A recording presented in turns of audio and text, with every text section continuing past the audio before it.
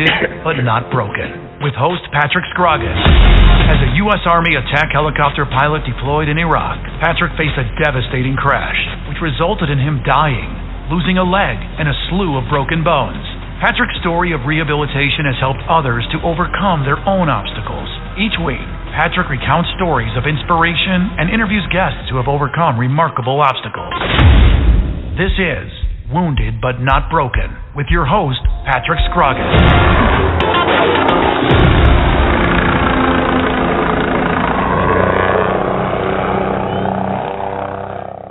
Hello, everyone. Welcome to Wounded but Not Broken here on yet another Monday night. I hope everybody's weekend was good, especially leading up to Christmas. I hope the families are getting together and, starting to get back to some sort of normalcy in this country that we've kind of got away from us for the last couple of years. And I hope that doesn't leave, and I hope we get it back. Tonight, I have a very special guest on the line with me, and I want to read a quick bio for him, and he deserves a better introduction than I can give him. But his General Borling is on the line with me tonight. He was a fighter pilot during the Vietnam War. He was shot down by ground fire. He was seriously injured in the crash. At the time, Captain Borling still attempted to commandeer a Vietnamese supply truck for his escape. He was able to gain control of the supply truck, but the truck was carrying Vietnamese regulars. General Borling was soon overpowered by the soldiers and would spend the next 6.5 years as a prisoner of war in the Hanoi Hilton. General Borling was released on February 12, 1973. Upon his return to the country, at the time, Captain Borling, now General Retired Borling, was an F-15 Eagle fighter pilot and commander of the Hat in the Ring Squadron. He was an Air Division commander at Hanoi Air Force Base and the head of operations of the Strategic Air Command in Omaha. In that position, he directed in support of hostilities in the Gulf War and Panama, and was charged with the execution responsibilities for the nation's nuclear war plan. At the Pentagon, he led Checkmate, a highly classified warfighting think tank that was director of the Air Force operational requirements, helping initiate a new family of guided weapons. General Borling has a very extensive military career, a very extensive service to this country, and I hope everybody pays attention because I think we can all learn something tonight from his stories. General Borling, welcome to the show. Well, thanks very much, Patrick. I'm glad to be with you. And I was about ready to sit up and plead not guilty when you said General Boring. I've been introduced, by the way, that way. In fact, now let's welcome the latest dope from the Air Force and get the latest dope from the Air Force, General Boring. So I pleaded not guilty on both counts, although I'm sure there's many a dinner party and many a encounter where people come away and say, God, is he dull? So I'll try not to be dull tonight with you guys, all right? Well, I just wanted to make sure you were paying attention. So that was my little catch to make sure you were listening. So I'm old and slow, but I'm paying attention, all right? There we go. And you recounted the military stuff nicely. Thank you very much. But I think it's always important what you're going to do tomorrow and what we did after the military and continue to do, just like you're doing. I mean, think of all the people that you've inspired with your story and the motivation that you can provide by example. Because in the end, leadership's all about a process of example and persuasion. And nothing does that better than guys who've thrown themselves on the barbed wire a time or two and felt those feet on their back. It's lonely when you throw yourself on the barbed wire and you don't feel any feet on your back, but that's another story for another time. You represent a great example, and so pleased to be with you tonight. Well, man, I really appreciate it, and your story is very intriguing to me, especially since we both enjoy this love for aviation, and I want to start out by just asking, when did you find your love for aviation? How did you, determine, get on that track and accomplish the things that you accomplished? You've flown a giant variety of aircraft. I mean, to me, the two most intriguing would be the SR-71 and the U-2. But so how did you figure out that you're calling in life? Well, the flying part is always kind of the sex appeal, if you will, that people gravitate to and want to know about. But the greater notion of service and the greater notion of having a life of meaning, I think was and is motivating. Richard Nixon was the president who said, no one's truly whole unless they're committed outside of self. And starting at a pretty early age, even back in high school on the south side of Chicago, I had this notion that I wanted to break out and be different than the other guys and gals that I was growing up with, not to be better, but to try to, and there was naked ambition, certainly, at the start, but that migrated over time to where it became more important to try to get something done than to be somebody. But you ask about those motivating days. I had an uncle who was a World War II guy, B-24s, shot down in their 7th mission, and only the 4 officers got out of the airplane. Everyone else was killed. They were all captured and were POWs and survived German prison camp and got out after the war. And the bombardier made a ring, which I wear now, out of Vitalium. It was a dental metal that was used in making bridges back then.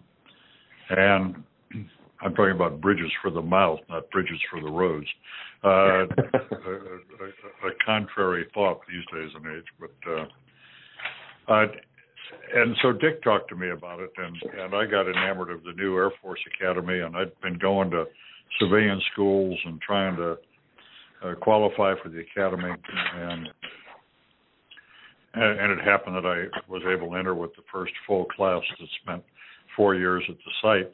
And in that summer, to finally get to your question about what motivated me, I went to the academy because I thought it was new. I thought it was interesting. I thought they, for a small school, had a great football team, and I was a football player. And I thought that the uniforms were cool. I thought a lot of girls would be attracted to it. All these important reasons for going to a military academy. But they put us in the back seat of a T-33, a T-Bird. It's a training airplane, much like the F-80 from Korean days. And in fact, I flew with a Korean guy when they took us up on an orientation flight. And I was the third guy that day. The other two had not fared well. They'd been sick in the cockpit, and they'd been not particularly enamored of the experience. But I got up and he said, God, I hope you do better. I said, well, God, I hope I do too. And it was magic. He let me have the airplane right after liftoff. And I'd only been in an airplane 3 times in my life. Once back and forth to West Point as a senior in high school.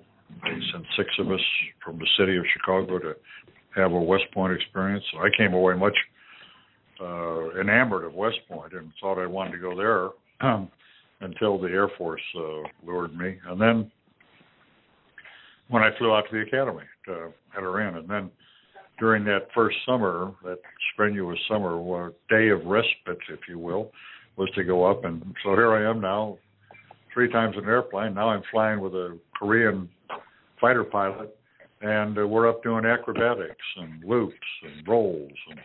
And you say, he's letting me do it all.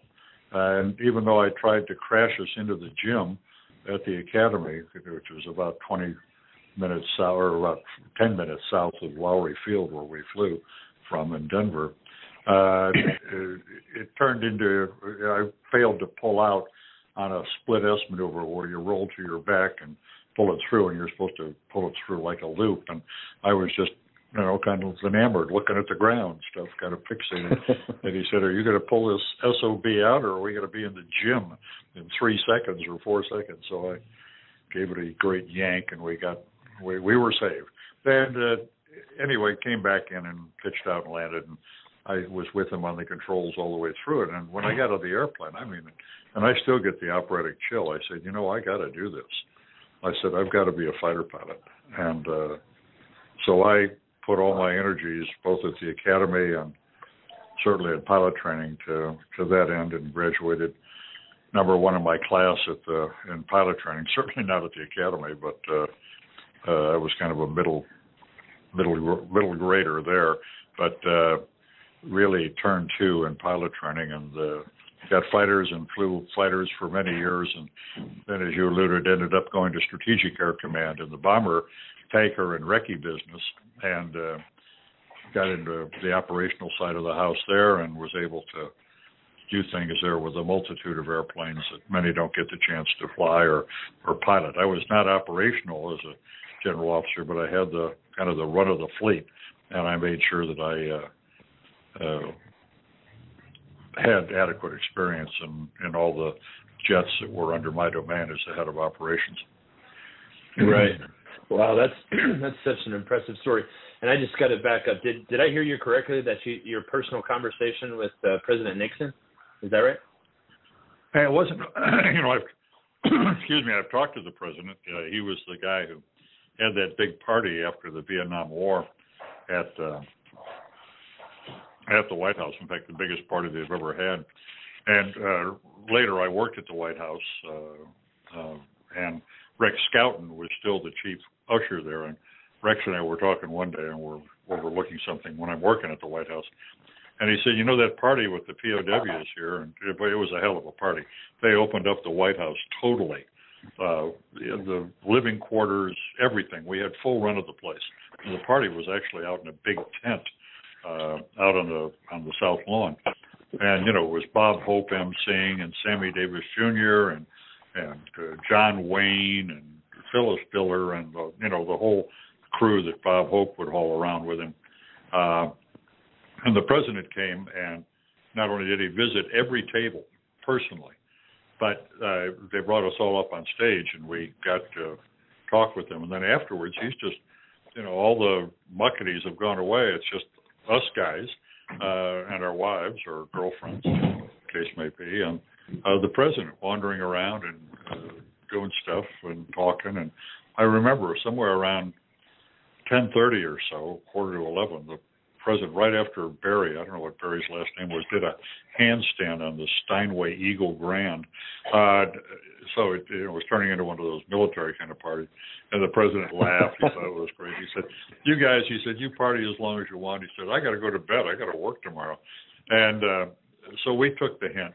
But and part of the fix, about 15, 20 minutes later. But and we were staying over at the Capitol Hilton, just a couple blocks away, so we could walk there. And it was kind of a magic walk back.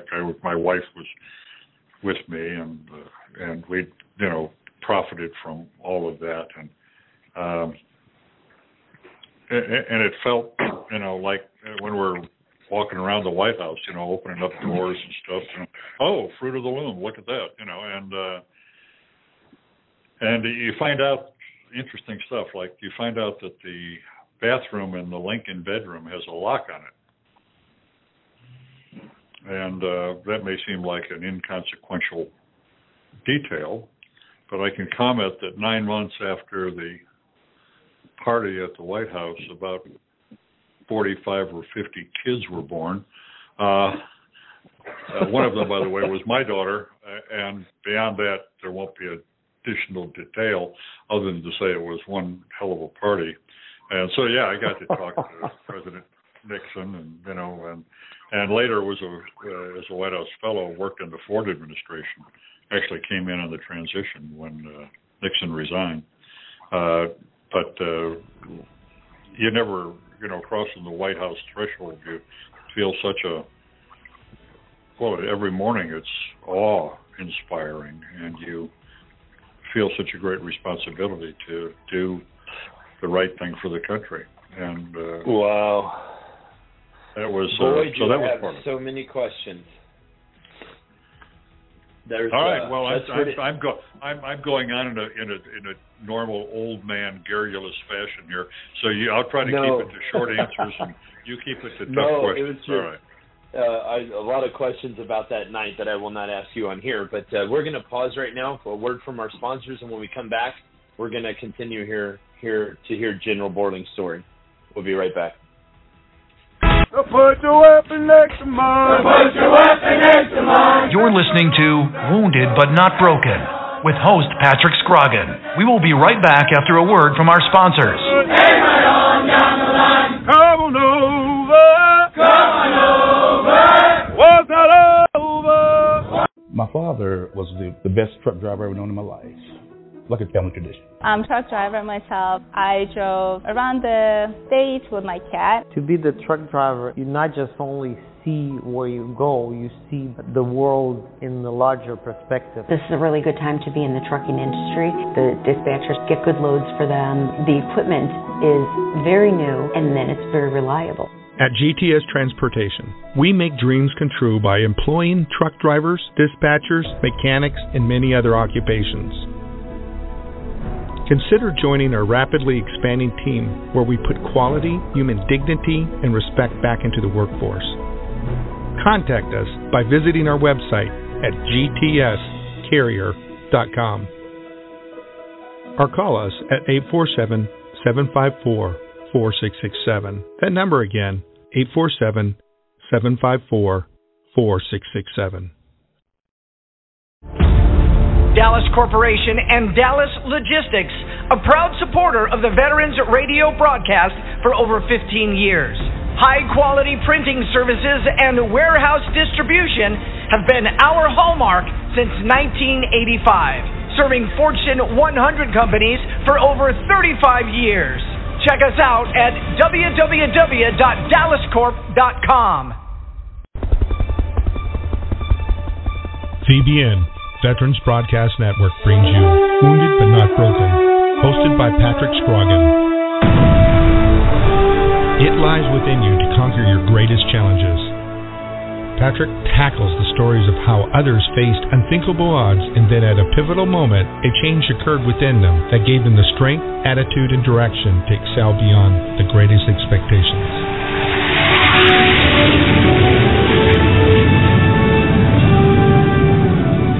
Listen every week and learn how it is possible to defeat the impossible.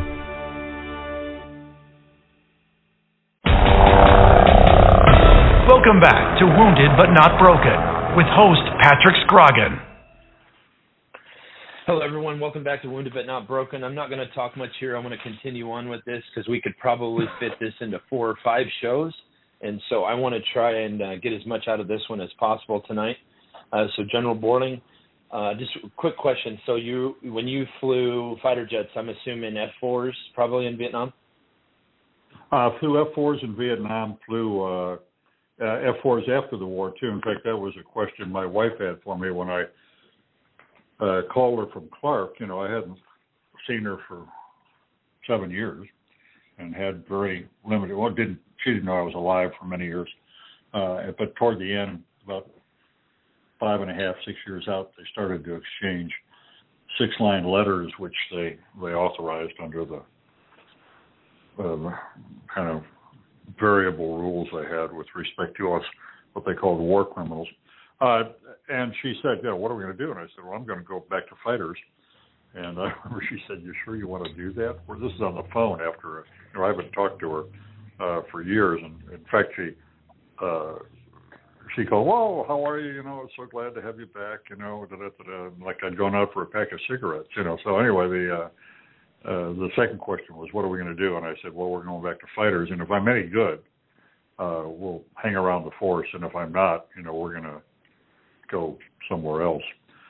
Speaking about going somewhere else, I failed to finish the story about me and Rex Scouten standing overlooking a function in the East Room years after the Nixon thing.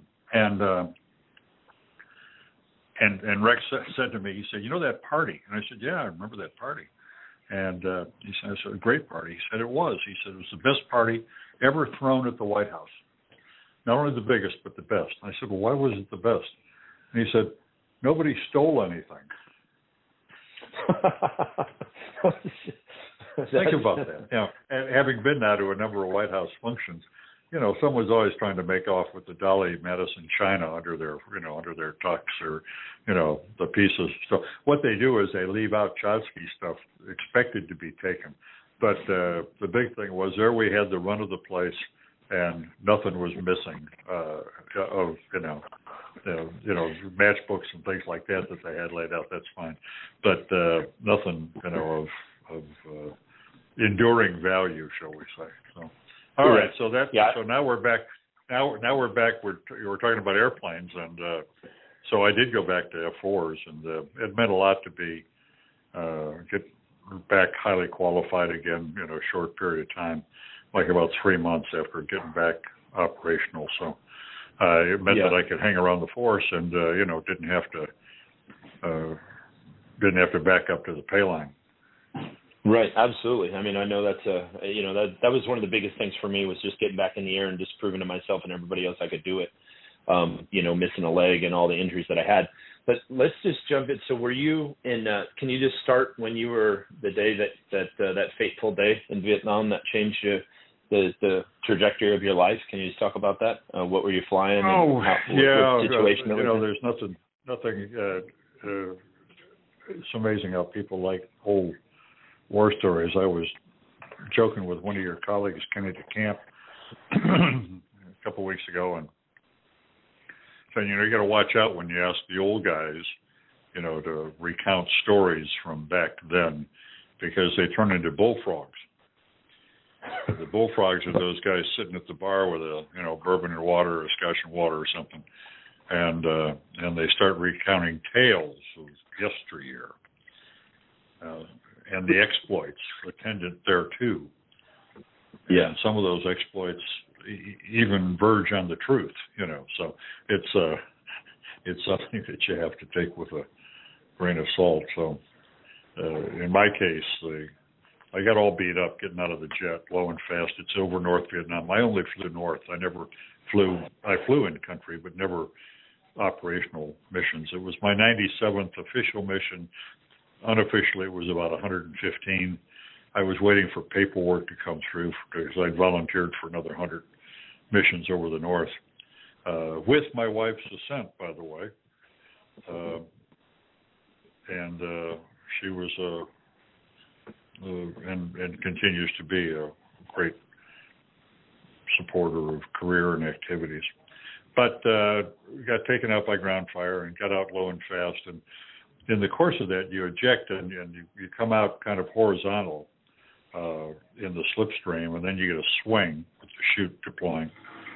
And in my case, I came out horizontal and I hit the ground. That's how close it was. And went rolling down this manicured hill, not so manicured, but a cultivated hill for about a quarter mile, like some kind of Mexican jumping bean out of control. And roll up at the bottom, all busted up, had a broken back, and everything was sprained, couldn't walk. And that's when I went into the drill of, after crawling into a log and passing out on that huge log, and they're all around me. We're right off Highway 1, which runs from Hanoi north to China, and managed to crawl out with the staff into the road and stop the truck. And you've already relayed how it was a supply truck. I didn't know that. But I found out quickly when the troops came bailing out the back, and all of a sudden I've got guns coming out every which way. I've got my 6-gun, and they can see I'm hurt, and I elected not to, I used the phrase, die in a ditch that night, and that started the 6.5+ years of internment, with the first years being pretty brutal. It got marginally better, but never got up to Geneva Convention standards. So we who communicated through the walls and were in isolation or semi-isolation for many years just tried to keep the faith, knew it was important to survive, but wanted to survive with honor. We wanted folks back home to be proud of us. And much like you're wounded but not broken, we had a circumstance where they would hurt us badly, and so we'd have to bend. So we would say, bend and do your best, but don't break. Don't break.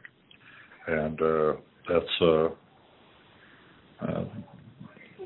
tough instruction in and of itself. Much like wounded, but don't be broken is a tough instruction that comes internally, and then you live it and you demonstrate it externally, always keeping that little measure of strength inside that you need to soldier on through. The months and years, as you know, go by quickly, but sometimes the days come hard. Absolutely, and I couldn't imagine. You talk about the Geneva Convention. I think we're probably the only country that would abide by the Geneva Convention under them circumstances.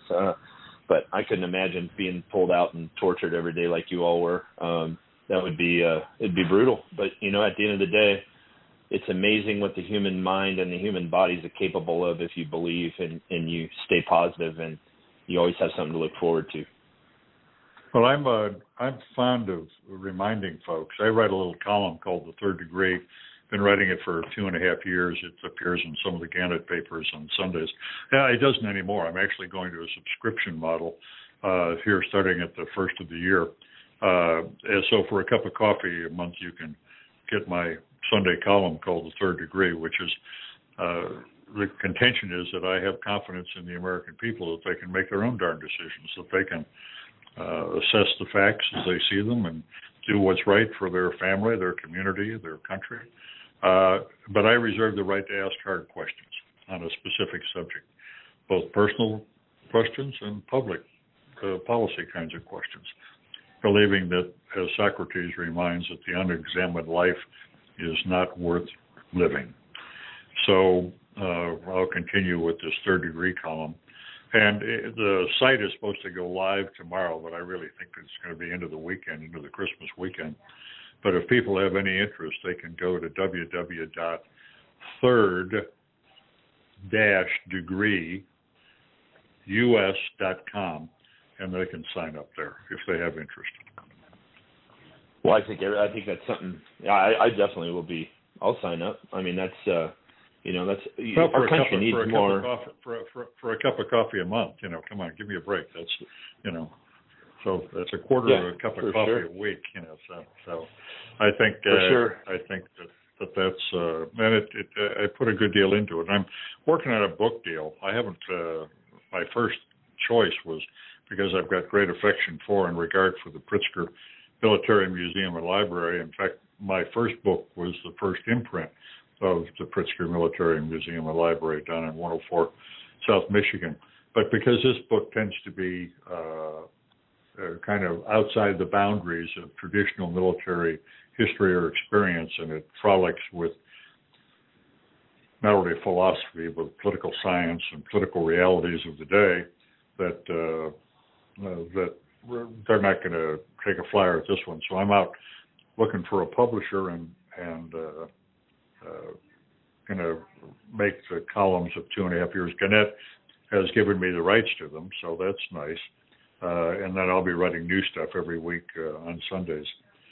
This is part of the giving back kind of thing, that you just keep trying to contribute in your own way. If someone was to ask you, Patrick, when is your life's mission complete, what would you tell them? When I take my last breath. That's exactly right. God, you're a smart guy. When you quit breathing, that's when that's when the mission's over. It continues, and for those of us who have been in the military, I wish more people had been in the military. I really do. I think it's an annealing force in the nation. In fact, Sir John Hackett, great military historian that he was, suggested that the military in free countries represents a moral repository for the nation. A moral repository, kind of a well that the country drinks of. And I think that even though we stub our toes from time to time in the military, it is that. It certainly has been that in my life, and I know in your life. So we just continue to march. That's the deal. That's absolutely right. And we're going to take another break here from word from our sponsors. And when we come back, we're going to continue on with this touching, inspiring story. So put your weapon next to mine. You're listening to Wounded But Not Broken with host Patrick Scroggin. We will be right back after a word from our sponsors. Come on over. Attention, looking for semi-drivers nationwide. GTS Transportation of Burr Ridge, Illinois is looking to hire or partner with experienced CDL holders in every state. If you are going to drive, why not drive for the best? Whether you are driving solo, as a team, or as an owner-operator, GTS is looking to add you to their rapidly growing company. Become part of one of the most respected, driver-friendly, and successful transportation companies in America, where drivers are treated as royalty. Contact us at gtscarrier.com. Again, gtscarrier.com. Or call us at 847-754-4667. That number again, 847-754-4667. We would love to help you, which in turn helps everyone. GTS is an equal opportunity employer.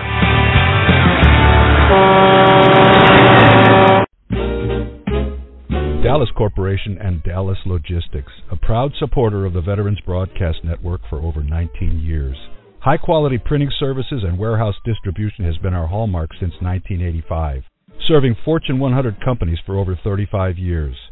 Check us out at www.dallascorp.com.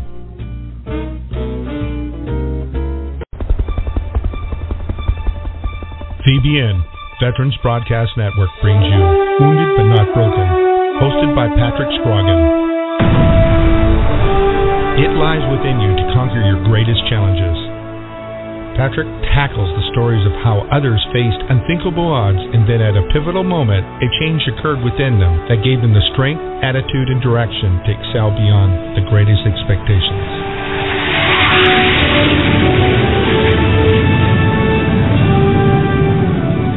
Listen every week and learn how it is possible to defeat the impossible. Welcome back to Wounded But Not Broken with host Patrick Scroggin. All right, back here with General Borling. General Borling, I'd like to just go back, if we could, just to when you were in Hanoi. Can you just describe a couple of situations that were because I don't think people understand what you guys went through. I do, because I've done a lot of reading, a lot of studying, a lot of research, talked to a lot of POWs. I went through SEER school, got to meet a lot of POWs, and so if you could, if you wouldn't mind, if you could just kind of give them, a rundown of a day for you in the Hanoi Hilton. Well, I'm not sure I want to do that. I'm pretty good at repression, and in the end, to try to come up with a typical day that stretches over 6.5+ years, I'm not sure there's a common denominator other than you had to make time an ally. If you're out, and I've been fortunate, notwithstanding the broken back and stuff, I've been fortunate to be able to surmount that. In fact, I came back from the war and I told my wife, I said I'd lost 1.5 inches. And of course, her question was where, but that's another subject for another time. The reality is that I then ran marathons, and I ran my last one at 10:10:10 when I was 70 in Chicago. And imagine running a long distance race, and you cross the finish line, and then the guy says, "No, this isn't the finish line. Keep going." And you're pretty well spent, but you pick them up and lay them down, and you keep going, and you come to another place that you think is the finish line, and the answer is not only keep going, but you are beat on down the road, if you will. And so the real chore was to run an uncertain race, one that, as the years passed, you weren't sure had an end. I already said that the months and the years, strangely, tended to pass by quickly, but it was the endless days that came hard. And filling those days, especially when you were alone, was the real chore, because there were no books. I mean, there was no TV. There was no, God, you'd like to be in a supermax prison in the United States, where at least you had something to occupy the mind. You had TV, and you had things to read, and you had things to write with, and you had things to keep your mind active, and you could do, physical exercise and that kind of thing. And at least you had food that was edible. I tell you what, the food's always edible. You just got to force yourself to eat it. And I'm talking more now about the early years. Somewhere around Ho Chi Minh's death in late '69, and certainly after a raid called the Sante Raid, where a bunch of commandos hit a prison camp, which was on the outside of Hanoi by a few miles, tried to spring it. Well, it was an intelligence failure. The camp was empty. But it did force, in November of '70, the North Vietnamese, to collapse us all into the Hoa Lo prison, the thing as the Hanoi Hilton. I was in a satellite camp maybe 3 or 4 miles away, and we all were thrust back into this camp and put into rooms of 40 and 50 guys, even though the rooms were sized for maybe 20 or 25. But we were all together for the first time. You have no idea what that meant. We'd been communicating through the walls, or when you had a roommate, you had someone to talk to, but then you were with that person, 365, 24/7, and that had its challenges after a period of time, because you're living in a very, very confined space where you measured your exercise ability to be able to walk, maybe take 2 or 3 steps in one direction, half step in another direction, and then 2 or 3 steps back, and that's it. That's it. So wow. You're really, and you got a concrete bunk or a wooden pallet that you sleep on the floor on a straw mat, and it's cold in the winter and beastly hot in the summer, and you're very much subject to the extremes of weather, and if you just want to, it got very close to freezing in Hanoi, and we've got a thin blanket and a pair of pajamas, and that's it. And then in the summer, when the temperature and the humidity is through the roof, you're literally feel like you're dying.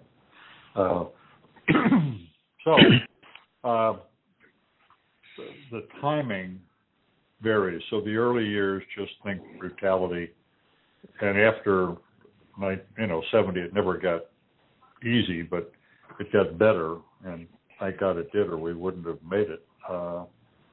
And not for all guys. Other people had harsh times, and torture was always a threat.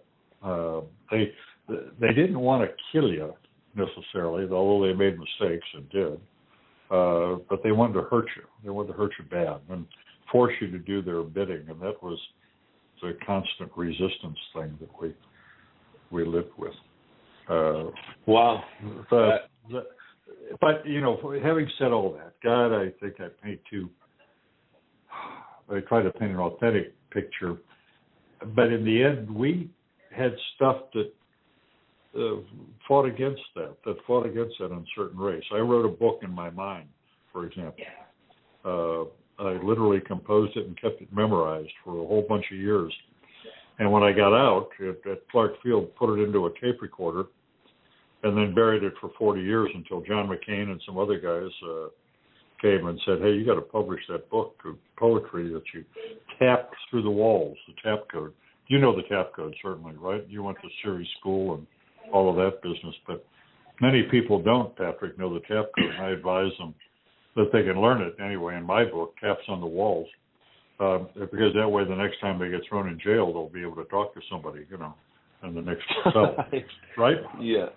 Right. Well, but we tend to remember the funny stuff, and to continue that theme of, there were optimists and pessimists, obviously, up there, and the pessimists thought we were going to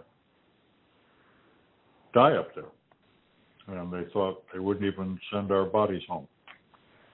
Pretty bleak thought. The optimists, on the other hand, were absolutely convinced that they would send our bodies home.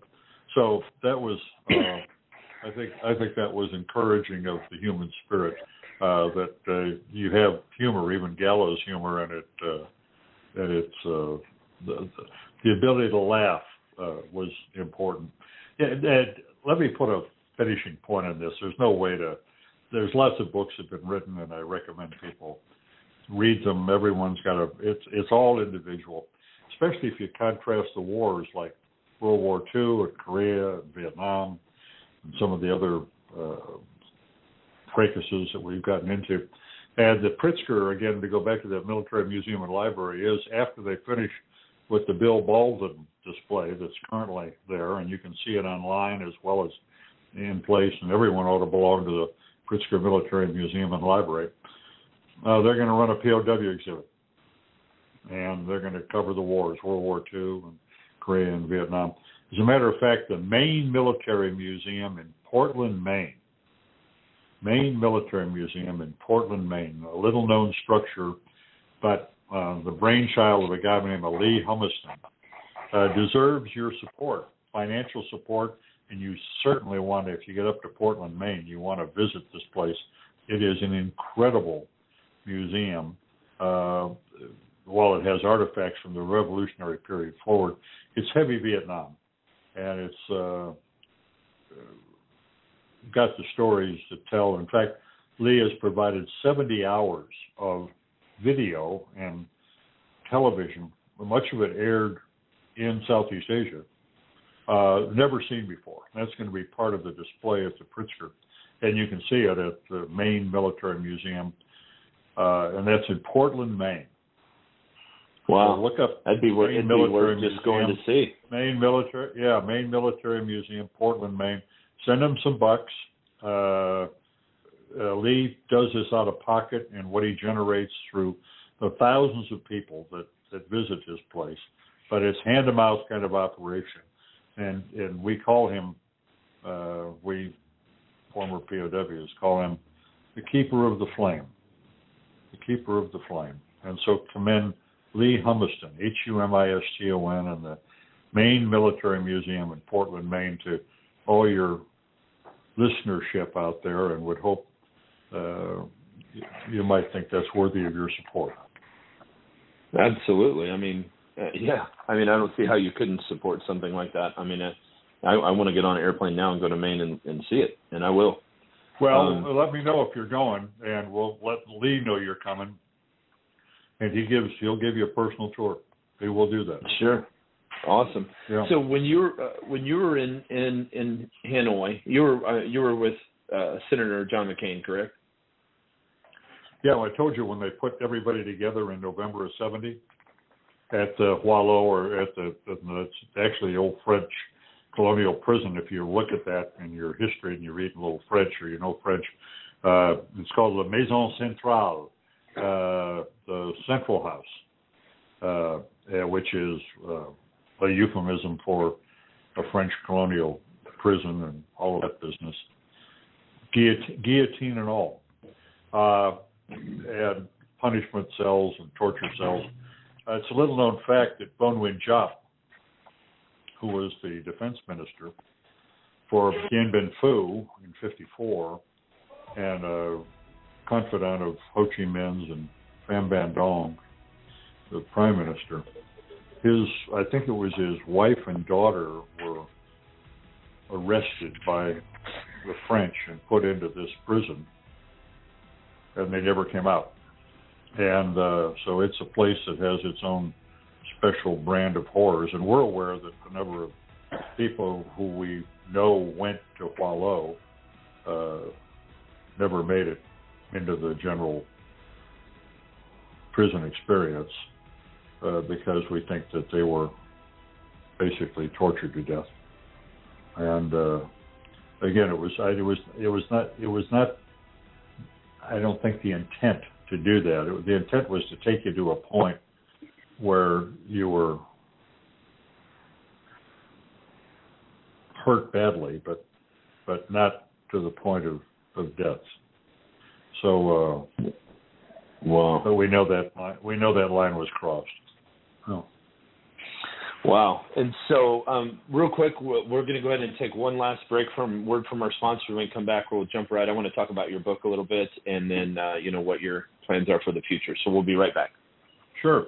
Put your weapon next to mine. Put your weapon next to mine. You're listening to Wounded But Not Broken with host Patrick Scroggin. We will be right back after a word from our sponsors. Hey, right on down the line. Come on over. Come on over. My father was the best truck driver I've ever known in my life, like a family tradition. I'm a truck driver myself. I drove around the state with my cat. To be the truck driver, you not just only see where you go, you see the world in the larger perspective. This is a really good time to be in the trucking industry. The dispatchers get good loads for them. The equipment is very new, and then it's very reliable. At GTS Transportation, we make dreams come true by employing truck drivers, dispatchers, mechanics, and many other occupations. Consider joining our rapidly expanding team where we put quality, human dignity, and respect back into the workforce. Contact us by visiting our website at gtscarrier.com or call us at 847-754-4667. That number again, 847-754-4667. Dallas Corporation and Dallas Logistics, a proud supporter of the Veterans Radio broadcast for over 15 years. High-quality printing services and warehouse distribution have been our hallmark since 1985, serving Fortune 100 companies for over 35 years. Check us out at www.dallascorp.com. VBN, Veterans Broadcast Network, brings you Wounded But Not Broken, hosted by Patrick Scroggin. It lies within you to conquer your greatest challenges. Patrick tackles the stories of how others faced unthinkable odds, and then at a pivotal moment, a change occurred within them that gave them the strength, attitude, and direction to excel beyond the greatest expectations.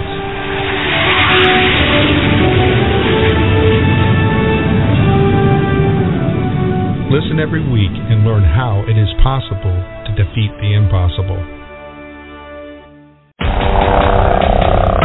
Welcome back to Wounded But Not Broken with host Patrick Scroggin. All right, welcome back. General Borling, I'd like to ask you, I know you got to go a little bit before 7. I know you have another engagement. So yeah, I do. I've got a Zoom call at 7 with, Gary Rabine here in Illinois is running for the governorship, and I've been impressed with this guy. He started on the back end of a rake making asphalt driveways as a teenager and built it into an international paving business, highly successful. Backs Charlie Kirk and Turning Point. When Charlie Kirk was 19 years old, 10 years ago, Gary Rabine was one of the first guys to step into his corner. And it's time for people to step into Rabine's corner because he's got the right orientation. He knows how to build jobs. He can't be bought. He wants to cut property taxes and make life right for the people of Illinois. And we're under enormous pressures here, both social and economic pressures that make it a tough state to live in. And Gary says, hey, ride with me. I'll pave the way. How's that one? He's in the paving business. He's going to pave the way. And I got a 7 o'clock with him and some of his inner staff because I think he's the right guy for the time. Well, that's awesome. We definitely need that. We not only in Illinois, but we need that all over the country right now. But that's for another topic. And before we jump into this, I would really like to ask. It's a big Yeah, go ahead. I want to say it's a big topic, and I want to finish up this thought on adversity because it's instructive to the times in which we live in. So I think most men and women can, we deal with a lot of suffering in our lives. So punishment and reward comes to us all, and I think I use the phrase "soldier on through." But if you really want to test a person's character, if you really want to assess what kind of man or woman they are, give them power, and then watch, and hope you've made the right decision based upon your assessment of the motivation. But that's another subject for another time, perhaps. I think so. I was just going to ask you if we could get you on another show maybe in a couple of weeks just to continue this on, because I don't feel like we've done your career, your story enough justice, but we can talk about that later on. But so we could talk about your book, Taps on the Walls. Just kind of quickly explain that. And I know it's poems from the Hanoi Hilton that you all wrote, and I'm sure it was all in code, and you said you had written it in your head and memorized it. And I was wondering if you could read one of the poems maybe. Well, when you say you all wrote, I'm going to correct you. I'm going to say I all wrote. Although a lot of guys, you'd be surprised, there are a bunch of fighter pilots, and a lot of people composed original works of poetry or prose, or did something to keep their minds active. In my case, while I was trained as an engineer, I had a great love of the humanities, and knew enough about the poetic forms and stuff to take a stab at it. So, and I did it as an exercise to stay sane, really. And I wanted my wife and little girl to have legacy, as I mentioned, in case I didn't make it. Well, I did make it, and that's why I say I buried the book for 40 years. And then, with my wife's okay, and the urging of people like John McCain, who did the foreword, very gracious of him. But the book is basically as it was composed, with some minor edit here and there, but 98% pure. And it's in 4 parts. There's a flying part, then there's a POW and human nature part, then there's a holidays, Christmas, Thanksgiving, etc., birthdays, and then there's a long epic poem at the end called Sea Story, Southeast Asia Story, and it tries to capture all of the activities of the human condition, all of the vagaries of the human mind, and array them using aviation as a metaphor. There's a glossary in the back, because a lot of it is aviation heavy in terms of terminology, but a lot of it just reads for the common man. I've got this theory that in art, you ought to like it or dislike it immediately. I mean, when you walk up to a painting, you say, "Gee, I kind of like that," or "Don't like that." Same thing with music. If you hear something, instinctively or intuitively that, hey, you like that sound, or you like that beat, or you like whatever it is. You go to the ballet and you see it, and it's a great ballet, and you're just captured by it. But if it's a bad ballet, God, you say, why don't they just hire taller girls? It's like going to the bullfights. If the bullfight is great and wonderful and artistic and courageous, boy, it's something like you'd never hope to see. But if it's anything other than that, it's just like, slaughtering meat. So this is the difference in art and things. So in my book, I tried to use traditional forms, but I tried to make it so that when you read it, and you either liked it or you didn't like it. That's the way it was. But you didn't have to go questioning around. A lot of poetry, you read it, and then you try to figure out, well, the words are pretty and some of the imagery is nice, but what the hell does it mean? What does it mean? So I kind of had a face value thing, and then there's a level below that. And even if you're seriouser than some of the stuff, there's a third level. But that's for you to explore. But you want a poem, is that right? Yes, sir, please. All right. I'll give you a poem that was never supposed to be published, because it's an excerpt from a Christmas letter that was never written, because I didn't have the ability to write letters. And it's a letter to my wife. And I gave it to her after the war. And I said, this is a poem I wrote to you, which I never had a chance to send. So, excerpt from a Christmas letter. And how I've sought that special thought with meaning just for you. The memories shared, how dreams have fared, the things that we will do. But how to tell, what feelings well, what message to impart. Perhaps, dear wife, just, you're my life. So beats my constant heart. That's it. Eight lines, 2 quatrains. And it still makes me cry. Well, I bet. I mean, I couldn't imagine what you were going through, and, that's what you did to keep yourself sane. I mean, that's, and there's a lot of meaning in that. I mean, even not knowing you that well or your wife, I mean, you can just feel it in your voice when you read that. It's amazing. Well, there's a lot of stuff too that, in the interest of time, I just gave you a short one. But I was accused by a New York Times critic of creating rap, and for which I deeply apologize.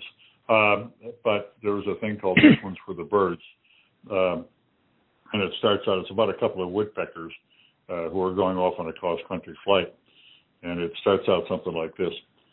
Well, way down south in the Texas flat where Prickle Pear and Jackrabbit at, live 2 woodpeckers in a start-off stump, a-looking all the day for something to thump. All right, it goes on and tells a story that is meant to be humorous and, in fact, has elements to it that I am pleased to say garner a laugh or two. But the New York Times person said, you've created rap, and so no, that's a burden I've got to carry through life, I guess. I guess so. Yeah, I mean, for what you were going through. There's about 30 verses of that which go on. The 2 rambled down Rado Bay hops. Heidi to a few planning their hops. They checked with weather, then into the charts, filed an eyeball route, and departed them parts. So it's an aviation theme, and it goes on about going west, going out. The guy says, one guy says the other night, now I heard tell of a promised land where trees grow tall and the peckins grand. California redwoods supposed to be best. I'd be of a mind to mosey on out west. So it talks about the problems with the local flying wood in Texas being dry as a bone. Cottonwood, willow, or other thorny things just don't fill the bill, that empty hollow ring. So anyway, I played around with that, and then I do serious sonnets. If you're an Elizabethan or a Petrarchan sonnet lover, and none of you know what the hell I'm talking about, I'm not too sure I know what I'm talking about, but I tended to favor the Elizabethan sonnet form. Wow. And adapt it. So, well, I need to get the book. The idea was to do something. The essence of the human condition is to create, and that keeps you alive. That makes us what we are, the ability to create. And what I've got to create now is space between you and me. After having talked entirely too much on your show, Patrick, you're a very genteel host, allowing an old guy to come on and talk too much, but you inspire the devil. That way. I think that I could sit and listen to you for hours. Honestly, I love this kind of stuff, and I do have one last question for you. What's the fastest that you flew at SR-71? North of Mach 3.3. And for the people that don't know, what is a Mach? Mach is the speed of sound, so I was over 3 times the speed of sound. So it's at over 2,000 miles an hour. They put it this way: when the guys took off from London and would land in the States, in New England someplace, they would land 2 hours before they took off. That's if you figure that one out, yeah. No, it's a great. It's you're up there in the purple sky, and it's wonderful. Again, I was never operational in the airplane. I had I had domain as a DOSEC over that stuff, but was flying it to try to keep it, and so I could testify with authority in front of the Congress because the Air Force had made a decision to retire it, and I was fighting it. And I managed to save 3 of them to NASA, but the rest of them ended up on. Oh, they're all now on pedestals. It's too bad. It was a great airplane. One hopes that we got something in the black world out there that's equal to it. I got to go because they're expecting me at this Zoom call. So happy Christmas to all, and hopefully a new year of promise. And wish you, Patrick, and your fiancée the very best, and to the listener crowd out there, thanks for being tolerant of a old soldier here. Hey, General Barney, thank you for your time. I really appreciate you coming on, and it means a lot to me. Good night. Good night. You're listening to Wounded But Not Broken with host Patrick Scroggins.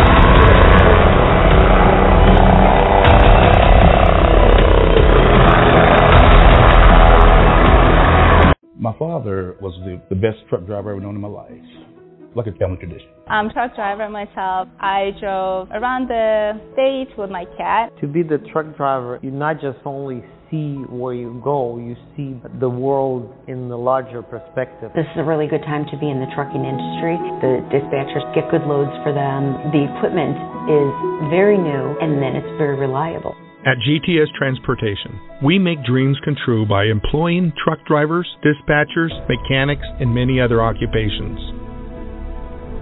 Consider joining our rapidly expanding team where we put quality, human dignity, and respect back into the workforce. Contact us by visiting our website at gtscarrier.com or call us at 847-754-4667. That number again, 847-754-4667. Dallas Corporation and Dallas Logistics, a proud supporter of the Veterans Radio broadcast for over 15 years. High-quality printing services and warehouse distribution have been our hallmark since 1985, serving Fortune 100 companies for over 35 years. Check us out at www.dallascorp.com.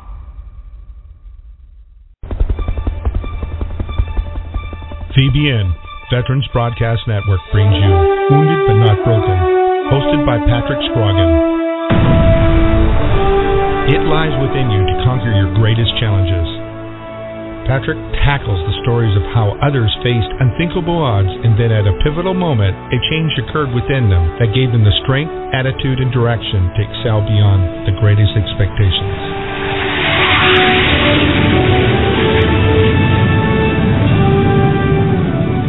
Listen every week and learn how it is possible to defeat the impossible.